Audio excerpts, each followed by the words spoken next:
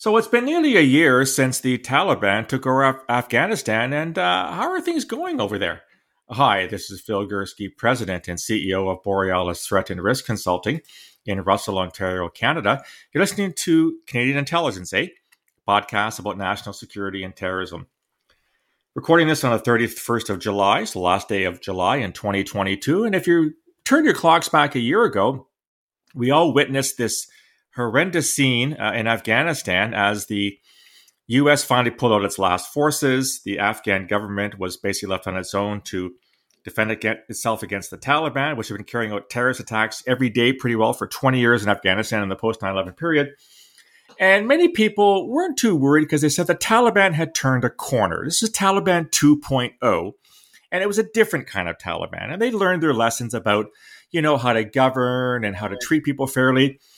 And I think looking back over a year, we've seen that all those people were wrong. There is no such thing as Taliban 2.0. There's such a thing as Taliban 1.0. You probably heard my podcast with Bruce Hoffman last week. We talked a bit about Afghanistan, but I want to bring in another person who has written a very interesting article in the European Eye on Radicalization entitled "Afghanistan Under the Taliban Will Be a Hotbed for International Terrorism."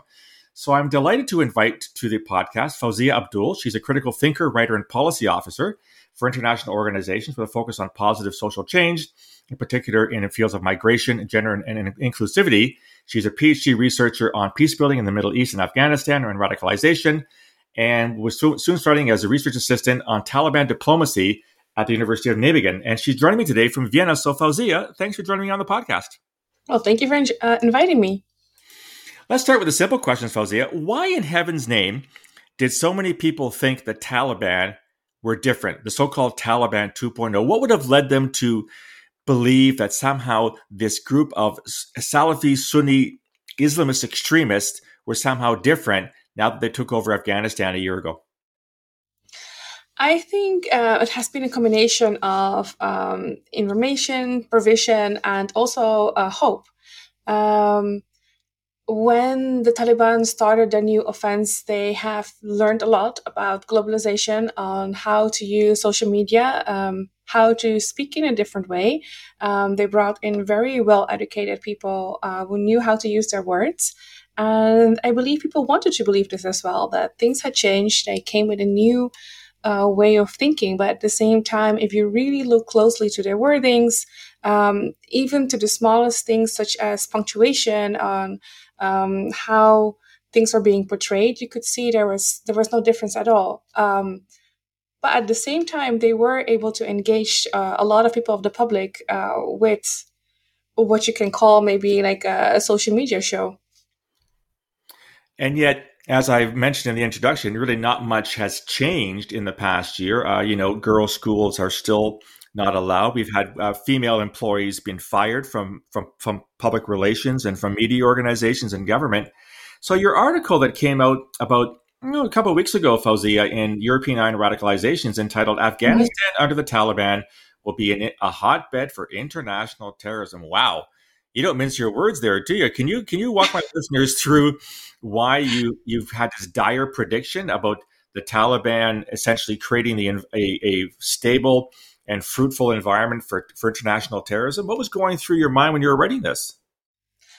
When I started writing this, I had also talked with several Afghan government officials, and a lot of them expressed their disbelief that this could have happened, and they did not see this coming, according to them, in their own words. So at the same time, I was thinking, how could we have missed this? This was something which I felt was very predictable, looking at the way also in the last couple of years, the whole peace negotiations have been evolving.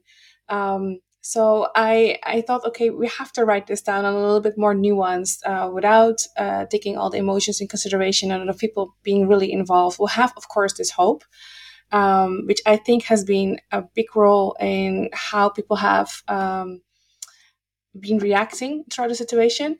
Because if you look at it, the U.S. war on terror raged for 20 years through Afghanistan, and public messaging from the Taliban involved, from the U.S. government involved protection of human rights, especially women's rights, and focusing on a more prosperous Afghanistan.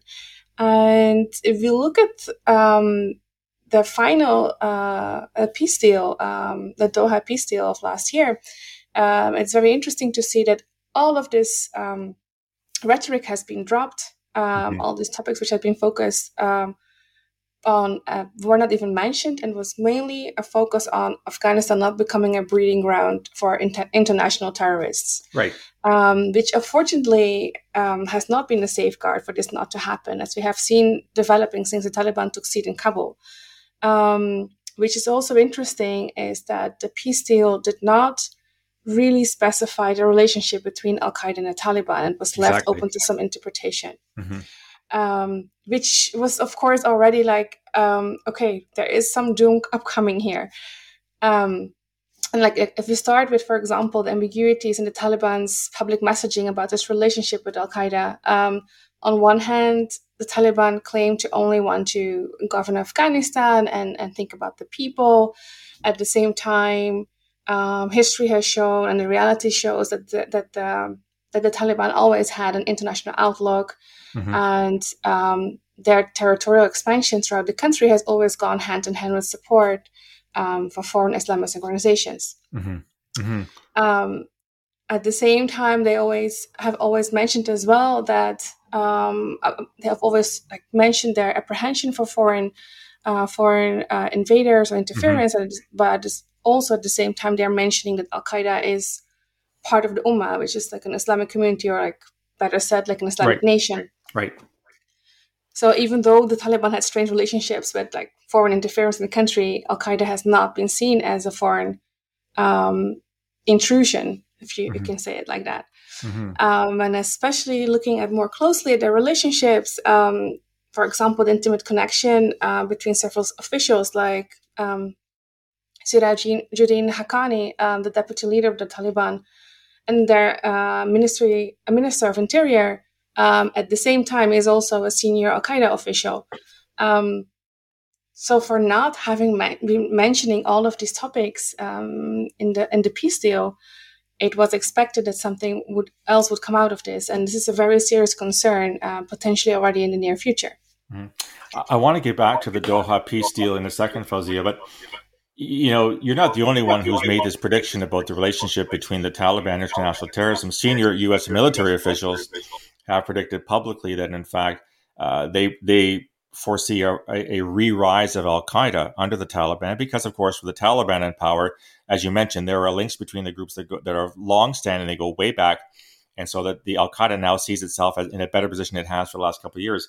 But getting back to the Doha peace deal, and you talked a lot about how people hope to be different this time. I mean, obviously, Afghanistan has suffered greatly for decades now, going back at least as far as the Soviet invasion in 1979. There's currently a famine in Afghanistan, a great deal of poverty. At what point does hope become naivete? Do people think, we hope the Taliban are different, but are we really just being naive about it? And when you talk about the Doha Accords, was this just a way for the Americans to say, look, we're going to go through the motions and talk peace with the Taliban? We probably don't think that they're really all that much of a different group. But you know what? It's been 20 years. Joe Biden and Donald Trump before him talked about ending the forever wars. There was a increasing groundswell of support to get out of Afghanistan because nothing really had changed in 20 years. So how much of what went through with the peace deal, the negotiations, was just a way to check the box saying, well, we tried with the Taliban and now we're getting out, and basically the Afghan people are up to, we'll leave them to their own devices kind of thing? When I talk about hope, I'm talking more about hope from the Afghan people. I do not think that any U.S. government official who was involved in the peace treaties was acting on the faith of the Taliban maybe have changed. I really, when you do look at their behavior and the way they have addressed certain topics, they have not even mentioned the rights of women or minority rights or any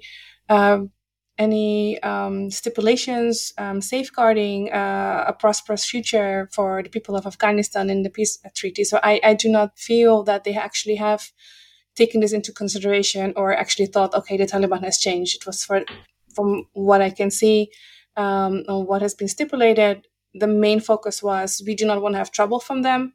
whatever happens, the rest, that's not our problem. If you can say it in a crude way like that. Hmm.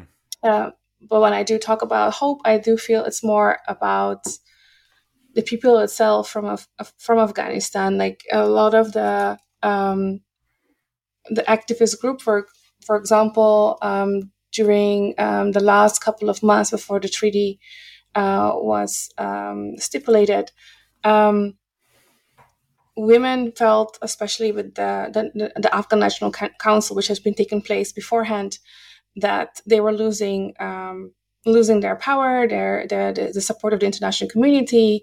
Activists slowly started changing their mind and thinking, okay, we were being so vivishly saying, no, we do not negotiate with the Taliban, but at the same time, if we do not get the support of of the international community, if things are changing on an international level, the military is also like American military is not going to support us in the future. Perhaps we should change our ways, and maybe they will be different this time. I think it was more hope out of necessity than anything else. Okay, that's an interesting, I think, clarification. There's an interesting line in your article, Fausia. You said the Taliban have shown an ignorance of the deep-rooted Afghan national identity. What did you mean when you wrote that phrase? Well, I've seen in the last couple of years, I've seen so many articles or so many different speeches and conferences where everybody talked about how the US could have taken the Afghan national identity more into account when they made their plans or executed their policy. However, that does not mean the Taliban was the opposite. In the end, Afghanistan is a very multi-ethnic and a multi-religious country. Afghan identity exists because of all of this diversity.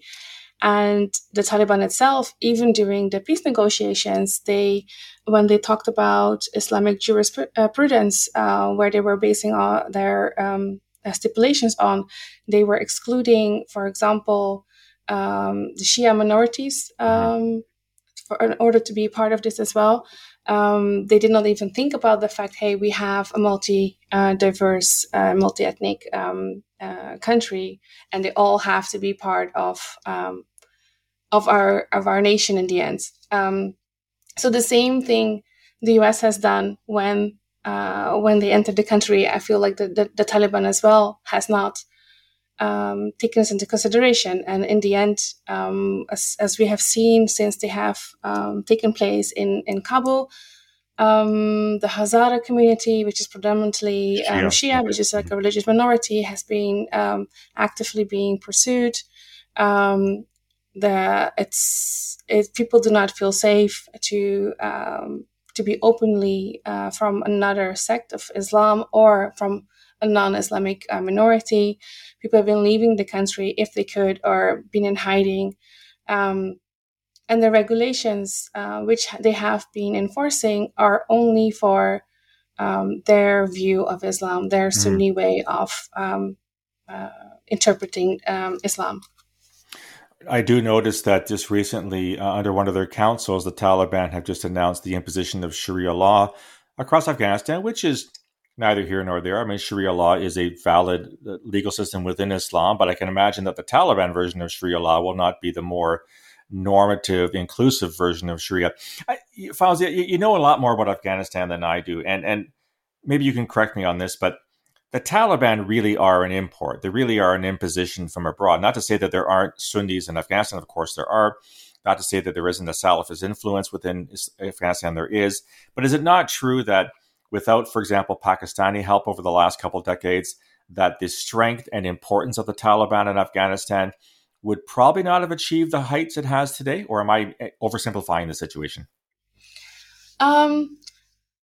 I know that a lot of people would like to see the Taliban as just a foreign importation, but at the same time, they are Afghan. If you look at the regulations or the way the Taliban is portraying themselves or how they are interpreting Islam, it's very, very much focused based on the Pashtunwali. Pashtunwali is the code of the Pashtuns, which is the majority of Afghans. And it has more to do with that code than Islam itself. You are correct in the fact that without the Pakistani support, I do not think they would have had this strong position they're having right now. Um, but at the same time, they are Afghan. They are not foreigners. They look the same. They speak the language. They are the majority of the population. Um, and at the same time as well, a lot of the youngsters of Afghanistan, they have had their education in India and Pakistan. Hmm. They speak more Urdu than Farsi, Dari, or Pashto. They know about the culture. I do not believe that it's just a foreign support and that was it. Um, I think it's so much more complicated than that. No, and I thank you for saying that because I think you're absolutely right. I never like oversimplifications of situations because you're 100% correct, Fausia. I mean, things are complicated, and there are many factors that come to play when it comes to any particular phenomenon. I think the Taliban are a good example. To say that it's due to Pakistan, as I may have erroneously indicated, is simply not true. It is there are a number of things that come to play in that. Going back to your article, I've been rereading it a few times, and I hate to say this, Fauzi, it's a pretty depressing article. I'm not saying it's inaccurate or doesn't reflect, the research you've done and how you see the situation. Is there any rainbows out there? Are there any silver linings to the clouds for Afghanistan in the near future, or do you think it's simply going to be at best, sort of a continuation of a bad situation, and at worst, it's going to get even worse down the road? Um, what I do see is, I know it's a very grim article, and the way I see this, at the same time, it's also based on facts and what I think is like what I see happening as well, which is being supported by several researchers and policy and analysts. What I do see as a positive part is that the international community finally has to make a decision. For 20 years, the US has been in Afghanistan, and obviously it has not brought any prosperity to the country or any safety to its population, only to a very, very small part of the elite of the country. Um, but by speeding up the situation right now, which is for everyone still sometimes incomprehensible, the international community, NATO, um, even the US, they will have to make decisions. And I think this can be the silver lining for the country in the sense of that everyone was involved in trying to make a change, which I see a lot from the female ambassadors all over Europe right now are still lobbying, attending conferences, and fighting for their country. They might be able to push them in the right direction for getting the aid they are looking for. Because Well, a I, step has to be made. I appreciate your optimism, and I congratulate you for seeing that silver lining. But I'm going to push back a little bit. You talked about the fact the Americans were there for 20 years. Obviously this was part of the so-called war on terror, a terrible term that I wish we wouldn't use anymore. But if the Americans do not take the lead in, returning to Afghanistan under a different guise, not in terms of a military invasion or a desire to, find the remnants of Al Qaeda or Islamic State in Khorasan or whatever, is it really likely that the international community, I think, as I said earlier, it strikes me that people just kind of got bored. They were bored of the 20 years. They're bored of the war on terrorism. They're bored of the loss of life. With all the other problems out there in the world, is it? And I don't mean to sound cruel, but is there a very real possibility that the international community writ large is going to all of a sudden acquire some kind of significant interest in Afghanistan to change things for the better? Um, I understand what you're trying to say with like getting bored, even though this is a very horrible thing It to is. It think is. of. But Absolutely. Absolutely. These are people we're talking about. exactly, but at the same time, it is reality, and you can see it also in the news. Like Afghanistan's being pushed back, and they're being struck by famine and climate change results, and it is, people are like, okay, that's Afghanistan. It is what it is. But what I was trying to say with why I see the silver lining is, even though they're not, the international community is not jumping up for humanitarian aid for the children dying there, or all the consequences right now for girls and for women, but they will jump up, I believe, when there's going to be an international security threat. I do feel that suddenly the international organizations and everyone who's involved will have suddenly a say when they feel that their countries are being under threat. So, which is why I think it's very important to focus on the fact of Afghanistan becoming a breeding ground for international terrorism, because this is a topic which people will always be interested in, because it will also affect their own country and their own people, in case they do get bored by looking at dying children and feel that this is not their responsibility. It's a sad comment, I think, Fausia, on humanity, that it would take a terrorist attack, maybe not something as large as 9/11, but something significant where we could see definitive ties to Afghanistan for the international community to get re-engaged. And as you said, to sort of use the international security angle, if you will, to try to make a difference for the daily lives of Afghan women and children and men as well. So where do you go next in terms of your study and your research? Are you going to focus still more on Afghanistan, or because you have quite a broad remit in terms of your research interests? What's next on the agenda for Fausia?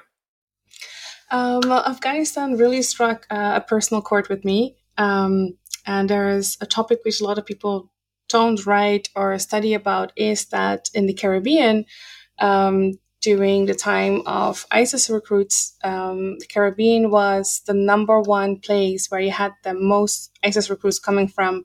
And looking at the region, you can see that the Deobandi school, which also the Taliban is is coming from, has been the school of thought in this region. So I've been trying to make a lot of comparisons and see like how this has been happening, how this has evolved, and bring this debate on a bit of a larger, into a larger context, especially because I myself have roots in the Caribbean with an Asian Middle Eastern background, which I find very interesting, and how after 5 generations this still has been brought to the region and has evolved in its way.